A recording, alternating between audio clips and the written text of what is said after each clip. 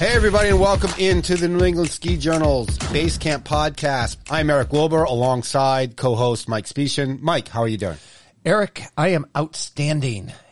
Every single day is one day closer to getting on snow. And I'm not talking about getting on snow at Big Snow. Right. Yeah, I know. I mean, I've done that before to gain early season, but this is the real McCoy outside. It was. First of all, go back to Big Snow. I was at Big Snow a few weeks ago, and I was impressed. I didn't ski at Big Snow, but I was impressed at the traffic going into Big Snow, right? Like, you go to a mall and everyone had their skis over their shoulders. It was pretty exciting. But anyway, we are going to have real skiing. Yeah. For anybody that doesn't know what Big Snow is. Oh, that's true. I probably should have. Yeah, we are in New England here, but Big Snow is down in the Meadowlands. Yep. And it's indoor skiing. And a couple years ago on my way to Baltimore to see my son, I took skis with me. And the whole purpose was to get on snow. You definitely don't want to take those 100s or 110 underfoot skis. Mm-hmm. You want a carving ski and something short. But it was loads of fun. The snow quality was unbelievable. Yeah, we were planning on going, and then something just happened, and it was a mishap along the way. But we stood there and watched people skiing, which is always fun, right? Just bring the kid to watch people ski. We were there for the Jets game anyway, so it wasn't like we were there to ski. It was kind of like a nice little side trip to go check it out, though. So I was impressed. It was nice. It's pretty amazing. But now we're getting so close to New England being on fire and open. Yep. Killington is just a couple weeks away from that whole World Cup weekend there, which is turned into sort of the traditional kickoff to New England skiing here in New England. And the snow places are making snow. We're going to see who's going to be the first to open. A lot of mountains are scheduled over the next week. It's wait and see, but winter is here, and winter, it's now time to stop talking about winter, right? And just go do it. Now it's about getting the ski season going on the hill. And as we know, Killington's fighting to get ready for the World Cup. Sunday River's fighting to get open with them. And all the small guys are going to be up and running. Right. I mean, look, Ski Ward, I think, made a little news over the summer when they started making snow with their new snowmaking system, which was, it's pretty impressive. No two ways about it. That you can make snow in the middle of summer, and pretty decent looking snow. Now, were they the first ski area to open when they opened in late October with the rail jam? I don't really count that. I know unofficial networks, a couple other places said, hey, first place no, that's not really opening. So, yeah, the gauntlet's still out there. You could still become the first open in the East. We'll see who it is. My bets are always on Killington or Sunday River because, well, they're usually one of them. But the small guys usually pop up in this little game sometimes, too. Well, have you ever skied Ski Ward? I've not, no. You know where it's at? Shrewsbury, yeah. Shrewsbury, right up the road from Dean Park. Yeah. I used to live right there. Ski Ward, just a great little mountain. It's those feeder mountains like Ski Ward, like Bradford, like Neshoba, like Mount Southington. These hills are the ones that create great skiers. They're sort of the Buck Hills of New England, the Lindsey Vonn Hill of New England. Right. So that was exciting to see. But does that mean that ski season was officially open when that happened? No. We're waiting for that, and it's coming. And so snow, and so is the excitement of just being able to hit the road for a weekend with your skis in tow and just you in the mountain and go for it. It's time to play. But this particular podcast that we're embarking on here, we have had some really, really great guests on through the 40 plus podcasts that we've done. Minus the S, yes. Yes, minus the years. But we've had some really great guests. We've had Doug Lewis this year. We've had Mike Hattrup. We've had Les Otten last year, which was amazing. We've had world-class skiers. We've had world-class resort operators. But this particular guest sort of brings it all together at another level. Yeah, Glen Plake, I think, is a name that skiers and riders don't necessarily need to be introduced to. He is an icon of the sport, not just because of his most notable most notable appearance in Blizzard of Aahhhs, but just for what he has meant to the sport. Champion of skiing, whether it's promoting it or taking care of it or you name it. He's the recognizable face in the sport. And that's something to be said for a guy that 30 years ago was the name and face of the sport as well, and was not because of the Mohawk, right? The Mohawk made him recognizable. That's not what his identity was, right? His identity is real deep and intertwined into the sport of skiing.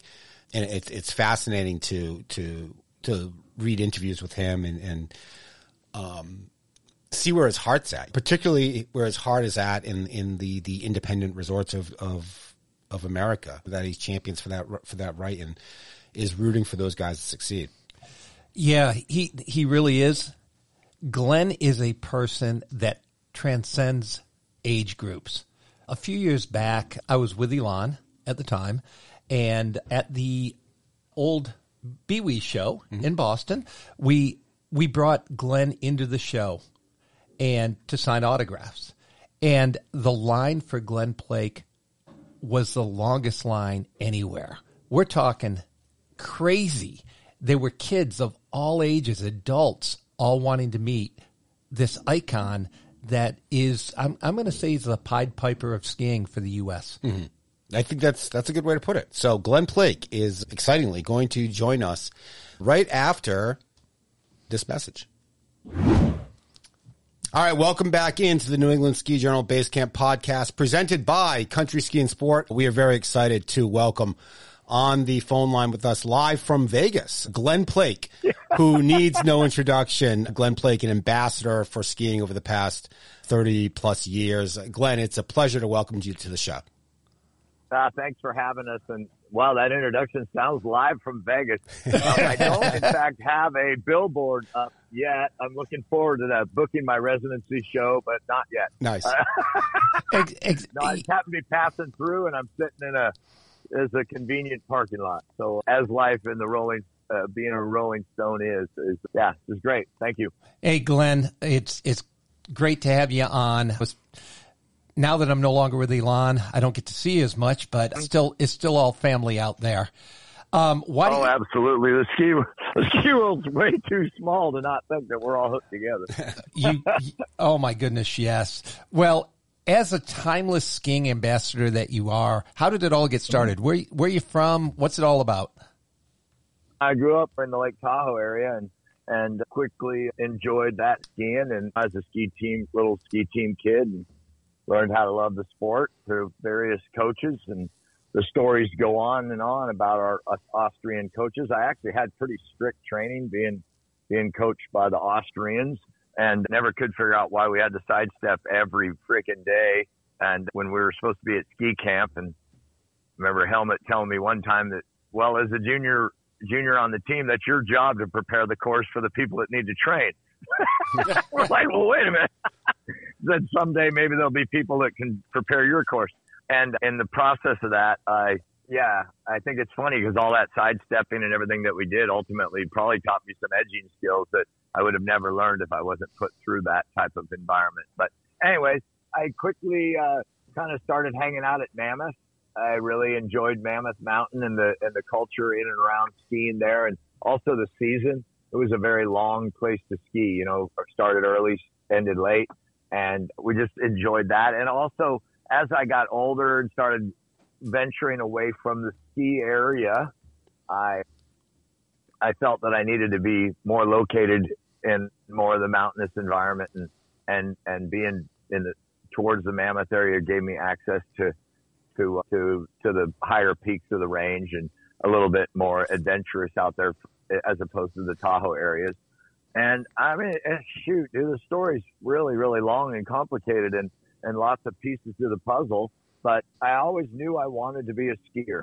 I mean, probably 10 years old, I can remember riding the chairlift and watching. The hot dogging scene was alive and well when I was young, and I remember seeing the guys ski on the face of Gun Barrel there and was like, I want to be a skier. I really want to be a skier. I didn't, but I also kind of had a weird sense that I wasn't probably going to be a ski instructor per se. I wasn't going to be a skier that, let's say, I don't know, the normal path. I knew that very, very early on. I had no idea what the path was, but I knew very on that I was going to be a skier and I wouldn't be going the normal way. I knew that. But I also knew that at some point in, I guess, a skier's life, being in a magazine or being on the cover of a magazine or being in a ski movie was an important piece of the puzzle. And we used to I was addicted to watching the little ski movies when we were kids. We'd go to the pizza parlors and sit and watch the old Barrymore films. And yeah, without a doubt, I felt that was where I needed to go. And ultimately I did. I got into a Greg Stump film, which is a whole nother story, a huge story, but one thing led to another, and my skiing, and I guess who I was and how I was connected with people, and here we are. It's been an amazing ride ever since.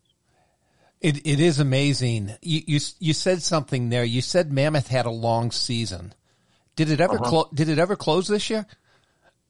Yes, we finally closed on the 6th, August 7th or August 17th. I don't know. I was there last day, and we're like, yeah, there's a T-shirt right now that's floating around town that says winter 2023 can blow me. Everybody was over it. It was done.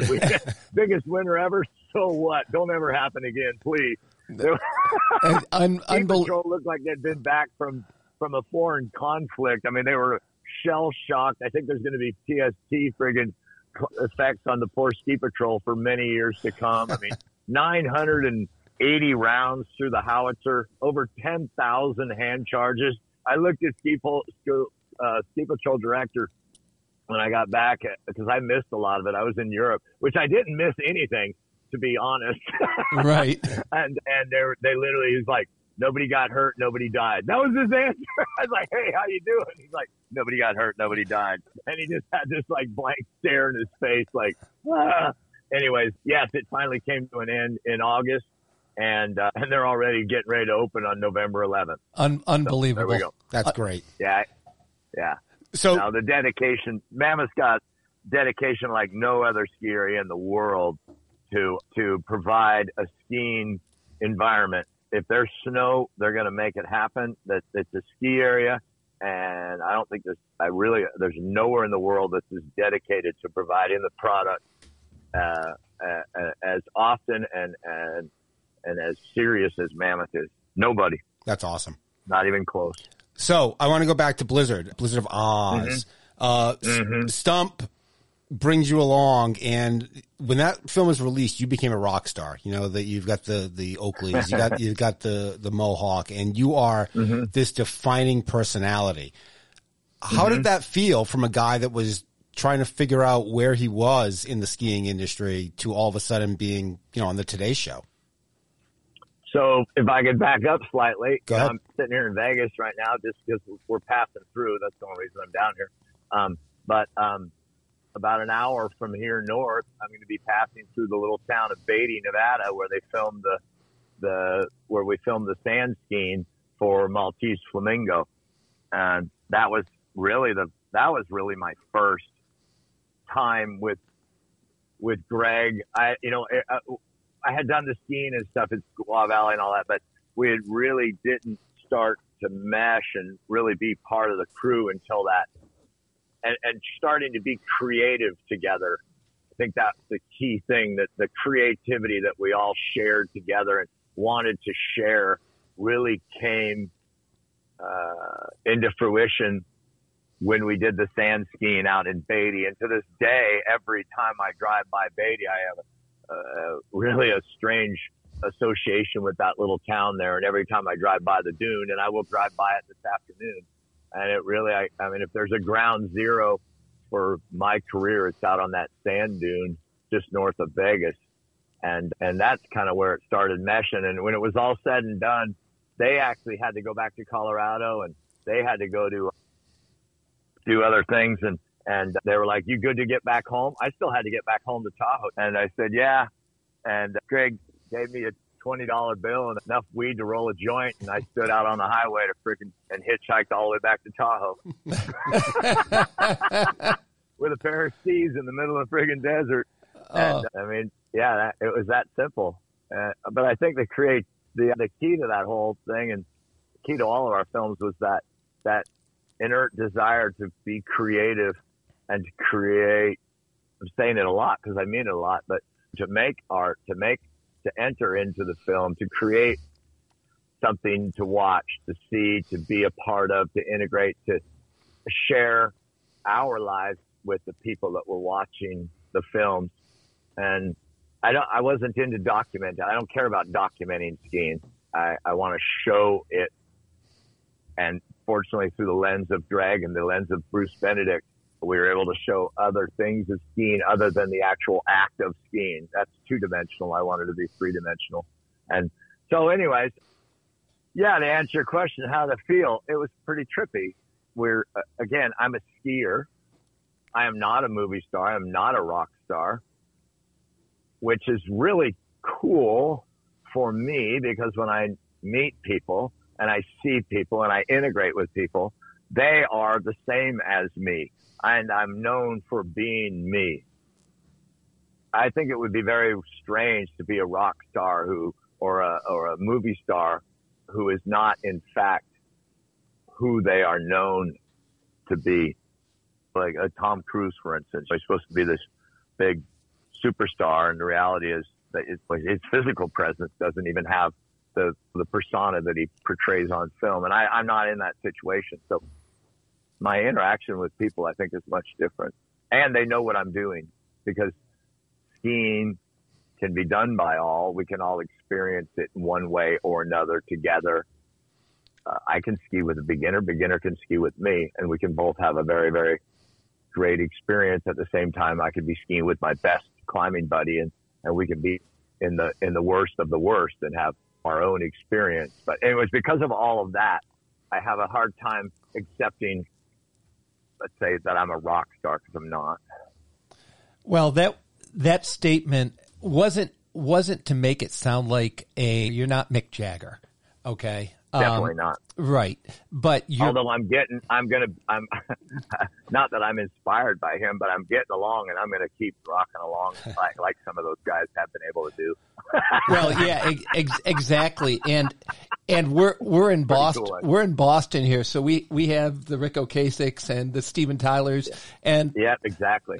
We've got them all here by all means. But I mean, it's a cliche to say do what you love and keep having fun at it. But I don't know those individuals, but I see them doing what they do, and I think it's awesome. I don't think they're just doing it because they need the money and stuff. I think they truly love what they're doing. Oh, that's why they have the desire and the drive to go out on some freaking crazy tour, when they could be whatever, sitting on their boats in Bahamas or whatever the hell they do. I don't know. They'll ask me all the time, "Are you still skiing?" I'm like, yeah, no, I quit. Yeah, right. Exactly.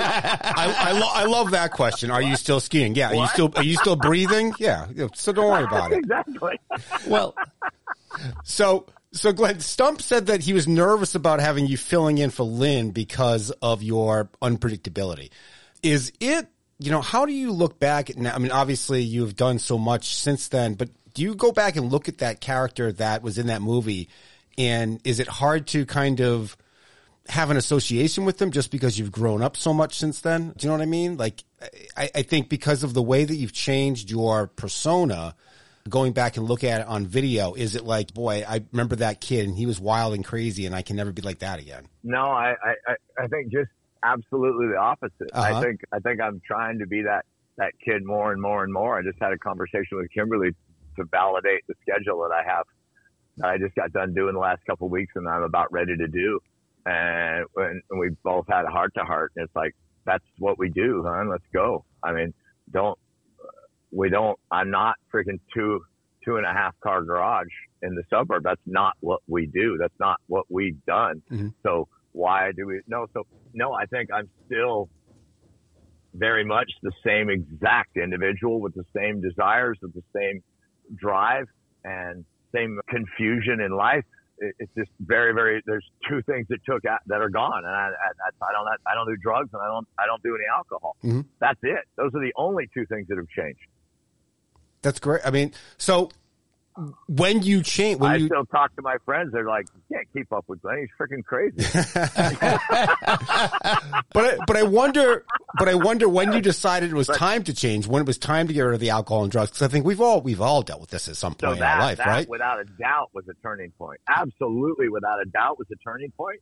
And to be very honest, and I'm not some campaigning whatever. I respect anybody's path to sobriety, and that's great. And I'm not sitting here going down the road and I'm not preaching at all, at all. But no doubt about it. It absolutely was a turning point in my life, and it's probably why I am alive, and it's probably why I continue to have the career. It's probably why I still have my wife, and I still have the ability to be that same person that I was in the movies. And so with Greg's situation, yeah, my unpredictability, especially at that time, was without a doubt. I just lived. Did I live hard and fast? Sure. Of course I did. We were supposed to. I'm friggin' 20 years old. Right. And they weren't necessarily living as loose as I was. I could say free spirit. You could say all sorts of stupid things that describe the lifestyle that someone may choose. And they were being a little more, let's say, they weren't ready to just go throw it all out there. I think they were just watching their P's and Q's slightly, because now let's face it, Greg's trying to go out and get, sponsors, and he's trying to get the movie, and he's trying to be, it's like we used to say with about the U.S. ski team and everything. Here we are, dual mogul skiers. We're freaking mogul skiers, competitive mogul skiing. And you want me to look like a freaking Ken doll? I mean, come on, man. I ski moguls like in competition. There's nothing more violent and aggressive than that. 100%. And you want me to look and smile and have my perfect teeth and my little hairdo? And Greg was because the ski industry was still pretty much perfect Peter back in those days. You had your little turtleneck and you had your collar and you had all your stuff. And I wasn't living that lifestyle at all. I mean, I wasn't at all. And honestly, the beginnings of snowboarding was starting to come about. And I'll be honest, I didn't like the ski industry at all. I wanted it to go away. It didn't represent me or anything I do or anything any of my friends were doing. Skiing and golf is the stupidest freaking association I've ever heard of, and I still can't figure it out because it doesn't have anything to do with me. It has everything to do with real estate. It has nothing to do with the sport. Skiing and motocross, yeah, I get it. That would have worked out. Preach, preach, preach. It's really funny, Glenn, because we had John Egan on very recently, and we were talking about soul. We were talking about soul of skiing, and I think what you just said there is that skiing was losing soul because it was so regimented. And I think, so that's why I think I was considered, let's say, loose and unpredictable. Yeah, of course I freaking had a drinking problem. I had a pretty good arrest record. I had all sorts of things that didn't fit, like Greg's trying to get some sponsorship from some people, and it's like, oh, and then I got one of my star skiers, and yeah, hopefully we can get him in this segment. Depends if he's in jail or not. Yep. Oh yeah. And ironically, everything I was charged with is legal today. This is why I'm against legalization of marijuana and other drugs. You got to go pay your friggin' dues. You got to go sneak around. I'm not for it in any way. Not after all the crap I had to do. Exactly. You know what? The world's gotten too easy. Well, it's pretty funny. We had Lynn on. We also had Hattrip and Stump on. So we talked to all of them about the extreme tagline for Blizzard.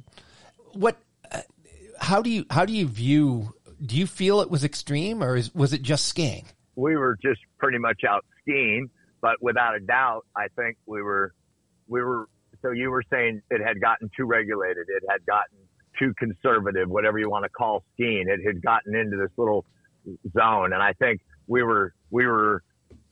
reminded people of what skiing had been done before and was still being done. If you go back to the Roger Brown films, if you go back to ski the outer limits, if you go back to Mobius flip, if you go back to this era of hot dogging and all that was being done, the free spirit of skiing was alive and well. And then it somehow got squished by board members, I guess. I don't know. And I think we just reminded everybody of the type of skiing that could be done and should be being done.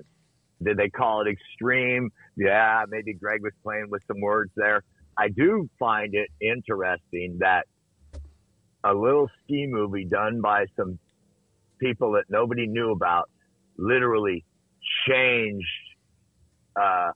society's jargon. The word extreme became a word, and it represented something. I find that very interesting. There was extreme tacos. There's extreme big gulp. There's extreme this. There was, let's not forget, and I love reminding everybody about the X Games were actually called the Extreme Games before they got rid of it. And I find that interesting that Greg's films and the films that we were able to be a part of had that big of an impact. And while I certainly respect the Dogtown crew and the Surfer crew and the whole sideways mafia, I think that's awesome and more power to you guys.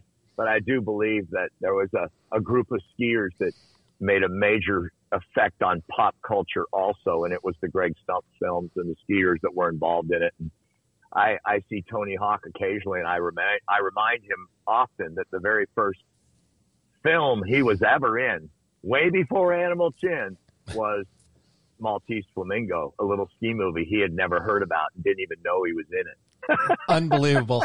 Well, I think I'm 49 years old, and if you ask any skier of my generation what their favorite ski film is, if they don't say Blizzard, then you ask them what's wrong with them, right? I mean, that's what it is. Now it's 35 years later. 35 years later. What do you think of the reception it still continues to get? It's awesome, man. I love it. I'm not exaggerating when I say this. This isn't just a number I'm throwing out, but at least 25 or 30 times this year, I had little kids that were probably 7 or 8 years old come up to me and be like, I watched Blizzard today. That is awesome. or the dad would say, we watched Blizzard this morning before we went skiing.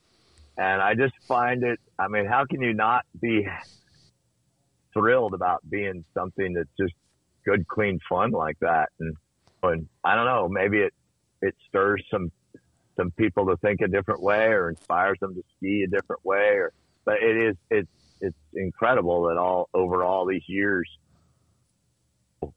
the multiple generations. I mean, I used to laugh when I thought I'd gone through 2 generations. And now there's no doubt about it. I'm on 3 and maybe even 4th generation Wizard of Oz skiers and or viewers. It's quite trippy, actually. But I don't know. I've said it before, and you're going to hear me say it forever. And in fact, it's funny. I'm down here in Vegas. There's a big punk rock freaking festival going on right now, and so we were looking at some old flyers, and there always used to be a thing in the punk rock world, the all ages show, and then everybody can come. This is a non-alcohol show. This is an all ages show, and I don't think there's anything that represents that better than skiing. Oh, because we're all agree. Out cruising. It doesn't matter if you're 4 years old or 40 or 50 or 80 or 14. We're all. It's just you can't not be inspired by each other. Whether it's some old guy that's out there doing his thing or some little kid doing its thing, or I followed some kid through the park this summer, and I just rode up over this jump, and in front of me, he threw, I don't even know what the hell it was that he threw. Man, I skied up to him in the lip line. I was like, dude, I went off that jump right after you. And that was, I don't even know what you did, man, but that was awesome. that is, you know what? And he looked at me and was like, thanks, man, badass. the new generation is doing some wild things on skis right now. Yeah. I mean, I think it has to be. I mean, it's the link of the chain. When someone first did a backflip back in the 40s, someone did a double backflip in the 50s, and in the 60s they did a triple backflip, and then they started twisting, and there is no difference between any of those individuals and or myself throwing side flips and everything that we kind of did, or skiing steeps on a regular basis, or hot dogging in steep environments which is really what we were doing different. If there's something different that we were doing, and we were hot dogging in the steep environments, and from the actual ski standpoint. But it's the same, man. Our brains are the same. Our philosophies are the same. Our desires are the same. There's no difference there. It's just a different era, different time and space. Oh, it's like a blank canvas every day. You just, it's art. But the real change, and I remember this day actually, the real change in your life outside of your love of skiing happened at Stratton Mountain at a little trade show. Why don't you fill us in on what happened? Yeah, it's funny, man. Yeah, if you got two places in my life, I told you about Beatty, Nevada, being a turning point in my life, but we can also say Stratton, Vermont was a massive turning point in my life and another person's, and that's because I met Kimberly there. And that was just a random trade show, on snow trade show. And I had, to be honest, I had been coast to coast 3 times that year or that week. And all I wanted to do was freaking go to bed. I was over it. I had done my deal. I put my smiley face on. I had skied with a bunch of people and I was done. And a bunch of the tech reps are like, no, dude, you got to go to the après ski because you got to pull the raffle prize. And I'm just like, all right, let's go pull the friggin' raffle prize. And, and in the meantime, waiting for the great moment, I started chatting with a girl, and we struck up conversations, and one thing led to another. We were able to actually step away from the party that night and actually have some conversation with everybody, and basically finally did get back to my condo or wherever the heck we were staying about 10 o'clock and said goodnight and didn't think, I was thinking, and the very next morning I woke up going, oh man, I met this girl last night. And, but the morning came and I didn't realize that they had left that night. They actually drove back to where they were living. And so I was like, what the heck? Shoot, man, I really want to meet this girl again. And so I went to the registration cards. So technically now I'm probably stalking. There's no doubt about it. I went to, we've all been there. I went to the registration cards, and all the guys, all the marker reps were helping me out. We got it. Cause remember you had to fill out all your cards. Oh yeah. The old school way. Yeah. Cause you had your DIN numbers and everybody had to go up the ramps and all the different things. Not every manufacturer was setting up your bindings. You'd go to the binding ramps and have your demo skis set up. Anyways, I knew her name was Kimberly, and I went into her cards and I found out that she was working at the ski market there. And I started asking around, like, so where is this place and how far away is it? And this and that. It was Thanksgiving weekend, and Mike Hattrop had a rental car, and things were pretty loose back then. I didn't have a credit card. I'd carry cash around if I had money at all. And there was no way I was renting a rental car. And it was Thanksgiving weekend. We were headed to the airport, and I told Mike, dude, you're going to be late to your flight. You let me drop you off at the gate, and then my flight isn't for a couple of hours. Why don't you give me the car, and I'll just take the car back, and that way you make your flight. And he's like, yeah, that sounds like a great idea. Okay, thanks. So I dropped him off at the curb, and I immediately turned south and headed down to the Connecticut. Norwalk, Connecticut. I know all about it. And I called up and was like, yeah, so is there a girl named Kimberly that works there? And they're all, yeah, we're having a staff meeting tonight. So I pulled down and sat in the parking lot there for a little bit and walked into the store and kind of said hi. I really wanted to see you again. And I hung out with some of the guys that worked in the shop, did a little couch surfing that night. We spent the weekend together and learned a little bit more about each other and what have you, and agreed that we should stay in contact with each other. And it's kind of interesting because both of us were in other arrangements at the time that for whatever reason weren't going one way or the other. And yeah, it wasn't very long before we spent a time, got to see each other again. And then I invited her on another trip, and she was in a transition time also as far as work was concerned. And the next thing you know, we started traveling together, and my Kimberly became my wife shortly after that. One of the things that was really cool was she was from the South. No, I don't have anything to do with the South, but she was moving from the North back down, and I had met a man in the North, in Chamonix, France, that grew up skiing in North Carolina, and I was all excited to go ski in North Carolina. And Kimberly, that was one of our first ski trips together. We went to North Carolina and skied a little ski area down there, Beach Mountain, and that was really a cool experience that ultimately led to some other stuff that I think you're going to ask me some questions about. But I love it. Perfect segue. Kimberly, yeah, Segway City here. Kimberly, yeah, wow, definitely had a massive influence on my life as far as getting it straight, as far as this whole. And again, I got to be really careful about folks because I know people are struggling in their lives without a doubt. But I'm not necessarily going to say addiction, but the problems I was having with drinking and smoking and doing stupid stuff. She had a big part of that too, because she had never had that really in her life. It was something that came during her college years where I grew up in a gambling town. I was going at it by age 12. So I had the luxury of her helping me along the way there. I had massive support right there from her. That is absolutely awesome. And both of us went on to continue to just live unorthodox, crazy lives. As I started, I mean, whether it's sleeping in the parking lot of Crawford's Hotel or sleeping in the Crawford's Hotel, it depends what night it is. Well, I do want to sleeping on the. We were using the solar shower that we heated up on the back of the car trailer. I mean, that's awesome. I love it. Perfect. It doesn't matter. And in fact, the more we embrace that life, the more we feel like we're being who we are. Well, and I can't explain it to anybody other than it's going to hit you in that. Don't be looking for it, because how the hell does somebody from California meet somebody from Texas in Stratton, Vermont? So there you go. It's wacky. So I want to go back to no, go ahead. And the other thing, you were there.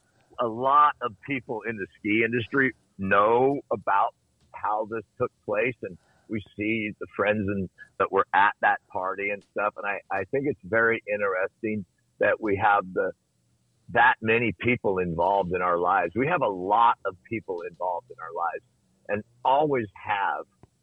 And I think might be why we have the lives that we have, is because we do in fact have so many people involved in it in one way, shape, or form. So a few years ago, you guys went on an RV tour called the Down Home Tour. Can you tell us what started that, and what did it mean to make those connections with these independent resorts, not resorts, independent ski areas? Ski areas, well said. So I told you briefly about this date that we went on. I wanted to go ski North Carolina because I didn't know there was skiing in North Carolina. What the heck? And I had heard, I met a guy that grew up skiing there in France of all places. And so I was really curious. So we just showed up, pulled up to the ski area, walked in, bought tickets, got our gear, and started skiing. And obviously, and it was like a Thursday afternoon. Well, it was obvious that somebody that was not from around there and didn't ski like everybody else was skiing at the ski area that day, without a doubt. And it wasn't very long before somebody came out. I think I was maybe even on the cover of the magazine or something that month, or I don't even know. But literally somebody came out with basically like wanted poster on the wall, standing in the lift line going, "Yep, it's him." And it was just a really, really cool interaction with skiers where they ski at their ski area. And it didn't have anything to do with promotion or there was nothing. It was just, we skied. You were at a couple places in Vermont. You went to Bolton Valley. You were at Mad River Glen when you told a magazine, Vermont Ski and Ride, that you hadn't skied with the junior freestyle kids since Miss Pratt owned the place. And not Betsy Pratt, just Miss Pratt. And it made me wonder, like, how in tune are you with the history of New England skiing? Because Mrs. Pratt's not exactly a name that, flows off the tongue immediately. I'm a bit of an old school there for sure. So that visit in North Carolina led to some other things that happened. I was in Michigan, and some people were like telling us that they had been skiing that day, and I was at a ski shop, like, well, why wasn't I out skiing with you? This is bullshit. Why am I sitting here? So for our honeymoon, we decided that we would do something called the Down Home Tour. And that would be an unannounced ski trip. Me and Kimberly would go out and ski every ski area we could along the way. No destination whatsoever, no promotion whatsoever, other than the posters that I would bring into the lodge. And we did our first Down Home Tour. And that one skied 50 ski areas in 68 days east of the Mississippi. And it was just me and Kimberly, no promotion teams, no nothing. Right. And we just did our thing. And because of that, and because I spent time with my grandparents, and because I'm a bit of a historian, I got to meet Miss Pratt. I got to meet Mr. Bryant out of Fun Valley, Iowa. I got to meet it was at a time where a lot of these first generation ski area managers and or founders were still alive. And I had the pleasure of meeting them and speaking to them. And the fact that we showed up with no promotion team, we literally just show up. Hey, I mean, I had to show ID sometimes. Like, look, I would like to get a free ticket. Well, why would we give you a free ticket? Well, I'm actually kind of famous in some circles in the ski in the world. I mean, here's a magazine. And what I intend to do is ski with the people at your ski area. And then if you're this afternoon, if the ski team shows up, I have a lot of posters. I have a lot of things that I would like to give away. And they were like, okay, I guess we give you a ticket. This is absolutely true, because I remember hearing when you were at Bolton Valley, and I was like, no, Glen Plake's not at Bolton Valley. There would have been a release or something like that. And sure enough, there was Glen Plake at Bolton Valley, at My River Glen, like making the rounds. I'm like, wow, this is cool. People have tried to sponsor. I've had companies come and say, we want to be the presenting sponsor of the Down Home Tour. We want to do this. We want to do that. We want to have a promotional team. We want to basically make it a rock star tour. And every time we say, thank you very, very much, but that's not what it's about. That is not the Down Home Tour. And I appreciate your interest, but no, that's not how it works. We don't roll that way for many reasons. One of them is if I have a schedule, then what happens when I sit at the freaking truck stop puking my guts out just outside of Portland, Maine for 3 days straight because I picked up something, probably hanging out with the kids eating French fries at the snack bar the night before. But anyways, if I was on schedule, I can't provide. What happens when the road gets screwed up? What happens when the truck breaks? What happens? So we don't do that. And also I don't want to have that, but that's not what it's about. The Down Home Tour is just to go ski with folks in their own environment, and to be very, very honest, to sit on the chairlift and go, thank you for giving me the life that you've given me, because you watched that dumb old film called Blizzard of Oz or Maltese or whatever. You know what? That's where the soul of skiing is, Glenn. It really is. Yeah. And no, it's cool. I really thoroughly enjoy it. And the weather sucks a lot of times, pouring down rain. We're not skiing, whatever. And it's just fun, and the posters are still hanging on the wall. And okay, in this world of social media, yeah, I got freaking 75,000 followers or whatever the heck, and I certainly appreciate that. And I know that if I had a dead battery at the end of this right now, I could probably do a post and say I need a jump, and I'm sitting in this parking lot, and people would come, and that's great. But I do believe, and this might be a word to the wise and some young folks listen or something, but at some point, you got to freaking do the deal. You can't just do it on the internet. You got to actually touch people. You got to interact with people. You got to sign that poster. You got to give somebody proof that they got to interact with you because they admire you and they gave you the life that you get to live.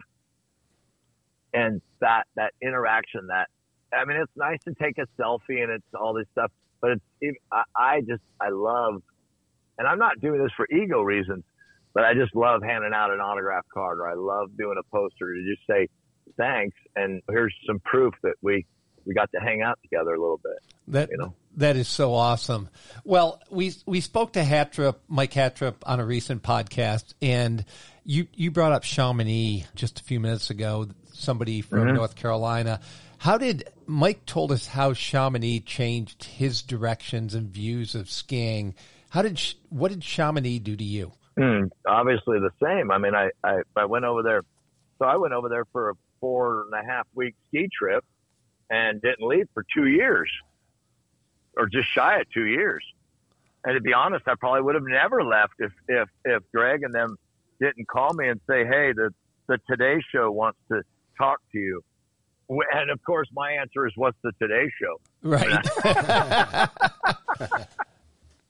But I wouldn't have left Chamonix. I went, I was, when, much like I told you, the end of the film shoot there. And yeah, these are, it's actually pretty funny with these interviews and stuff that are being done with everybody should ask, so how did the film end? Because nobody ever really knows these stories. How did it? But there again, they were all packing up their bags, much like saying goodbye in Beatty.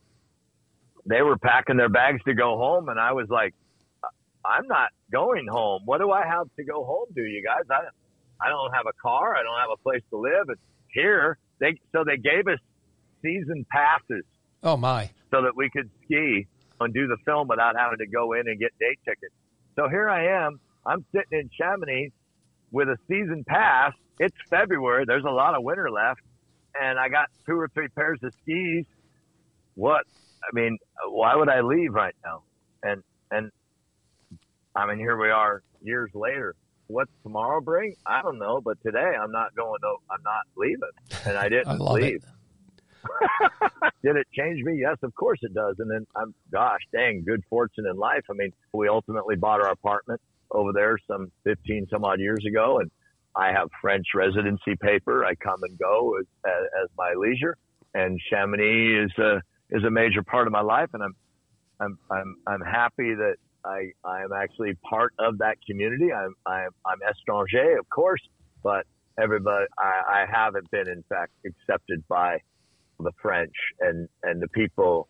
The Chamonixard is everybody's pretty proud of where they're from and who they are and what they do, and I'm happy to say that I'm absolutely part of the Chamonix culture and the community cool. of Chamonix. Very cool.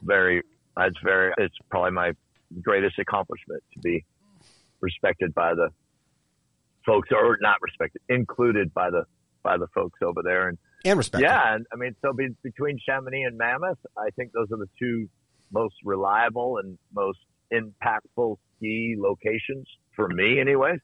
And it changed everything. It changed Darren Johnson was one of my ski partners when I was at home, and I'd come back from Chamonix, and Darren would just sit there and would look at each other and they'd be like, okay, so what's new now? What's on the list now? What'd you learn? What'd you do? Where are we at? And that allowed us to do a lot of great things in the Sierra when we were doing our things. And because I was out traveling the world and being based it's like being a stock car racer and living in friggin' North Carolina. I mean, you're going to get good at it, just the way it is. So what are you up to today? What does Glen Plake have on the calendar loosely when the snow starts flying? When the snow starts flying, or today? Today, tomorrow, whenever. Today, I'm off to the race shop in Boulder City, Nevada, to check out the truck that I'll be in for the Baja 1000 in 2 weeks. Then I'm going to drive to Reno, and this week, by the way, the motorhome, and you're going to see pictures of it, but the motorhome has been painted. So I'll be revealing the new paint scheme in the motorhome real soon. And that goes on this week. And then I'm going to go down to Baja and help my dad fix his water system that got hit by the hurricane. And then we're going to race the 1,000, probably stay down there for Thanksgiving, and then we'll come back up Thanksgiving week and start our ski season. That'll start at Mammoth. We'll ski probably through the holiday season and then go straight over to Europe. And I'll be based in Europe through probably May or June. I might be going to Pakistan this year. I'm doing some steep camps with smart mountain guides what else is going on? Kimberly's actually got a bunch of stuff going on with Smart Mountain guys. Her and Liz are doing a bunch of ladies stuff. Then the phone's going to ring, and who knows what happens. On February 23rd, Bad Boy Club is having an anniversary. So I will actually be in Southern California for that night because, Life's the Beach Bad Boy Club is having an anniversary that I will not miss and cannot miss because that was my first sponsor and had a lot to do with my big professional career. And, actually, a funny story on that. So I went into the Bad Boy Club. I had a broken femur. I could barely walk. And I went into their offices and said, you need to sponsor me. And they said, who are you? I said, my name is Glenn, blah, blah, blah. I had a bad accident the day after I was filming. I broke my leg the day after filming Maltese Flamingo, by the way. I hitchhiked back from the desert. I went skiing the next day and broke my leg. And I didn't ski again for 18 months until the segment, the snowbird segment in Blizzard of Oz is the first time, not the first time I had skied, but the first real skiing I had done since my accident. Anyways, so I'm standing there all broken up and everything. And I remember Beaver, who used to run Life's the Beach, goes, so why would we sponsor you? I'm like, because I'm your guy. Trust me. And you need to sponsor me. And he goes, well, what about all these other ski? Here's some resumes that I've received. Do you know any of these other individuals? And back then, being my freaking cocky self, there was a trash can next to his desk, and I took my hand, I slid every one of those resumes into the trash can and said, I'm your guy. That's awesome. I love it. That is so hilarious.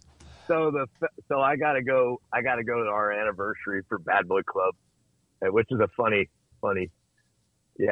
deal looking back at the old Life's the Beach Bad Boy Club. Cool. Well, that is awesome, Glenn. I want to thank you so very much for joining us. This is, first off, it's great. Always great to catch up with you. Give Kimberly my best. I will for sure. And I guarantee you she does it back. I'm sure she does. And it was a pleasure just rehashing so many great years. Yeah, I hate to tell old war stories because I'm still living. When they put me in the Hall of Fame, I said, this is great, but can you put me in twice? Because I got a lot of things to do right now. Exactly, right? Well, Glenn, is my mic on? Is my mic? Can you hear me? Yeah, I heard that. Okay, sorry, that's me. Glenn, I want to thank you for being on the program. This was a pleasure. Having your voice and that infectious laugh that's so defining it was great to have for an hour here. And to just chat. So, Glenn, I good luck for everything in your future, and can't wait to see what's next on your calendar. Yeah, same for everybody out there listening. Hey, life goes, and I just walk through every threshold, walk through every open door, man. Who knows who cares where it leads? Oh, 100%, 100%. That is the best way to leave it. Walk through every open door, make it happen. So, Glenn, safe travels, and we will talk to you very soon. Will do. See everybody on the slopes. I hope we get to ski or ride a chairlift together. You bet. 100%. That was Glen Plake, everyone, on the New England Ski Journal Base Camp podcast presented by Country Ski and Sport. We'll be right back. Wow, Eric. Glen Plake. When I look at two completely vibrant guests that we have had, Doug Lewis being one with energy beyond belief, and Glen Plake with just unapologetic energy and a voice for this industry. Right. Well, like I said, that iconic laugh that is just so defining and is a defining trait of skiing's best ambassador. Let's not mince words. He is. He's their most recognizable personality, bar none. I mean, even when he says, I've got 5 and 6 year olds coming up to me and saying, hey, I just watched Blizzard. I don't doubt that. I completely believe it because that is the impact of that film, and that's the impact of my kids have seen it, and they will, if they ran into Glenn, can say, hey, I just watched you in the movie too. So I understand all that connection and how it resonates. And he clearly appreciates that, and he clearly understands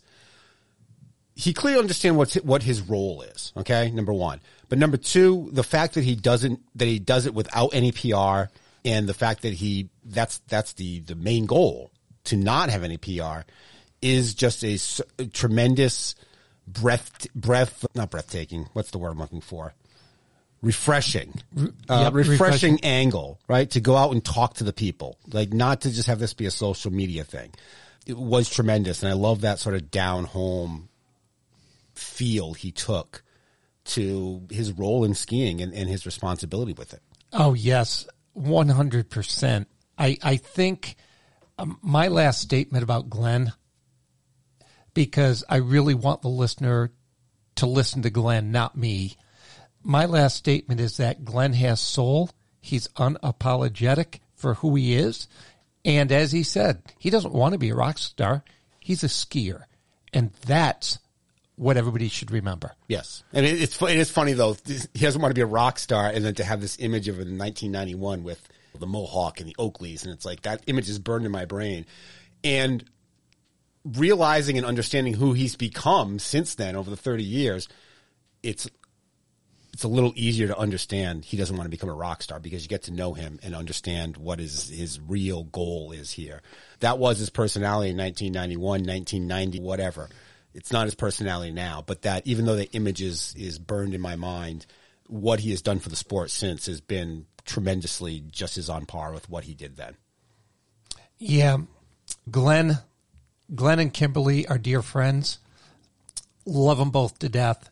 And they are true ambassadors for skiing. We'll end it there, because I think Glen took most of our time, which is what we want. We want them to feel comfortable on this show and be able to keep chatting. And before I keep doing that, I will end it here. Mike, thank you very much.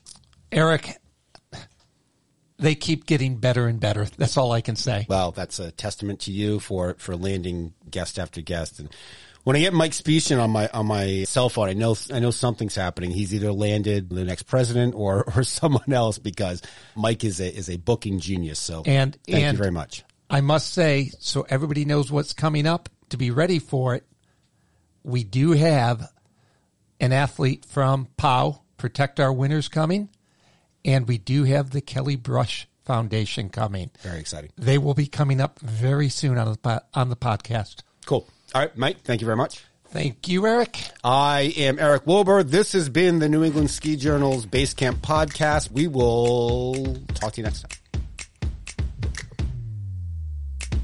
New England Ski Journal's Basecamp is a Siemens Media podcast. Siemens Media. Inspiring, informative, insightful.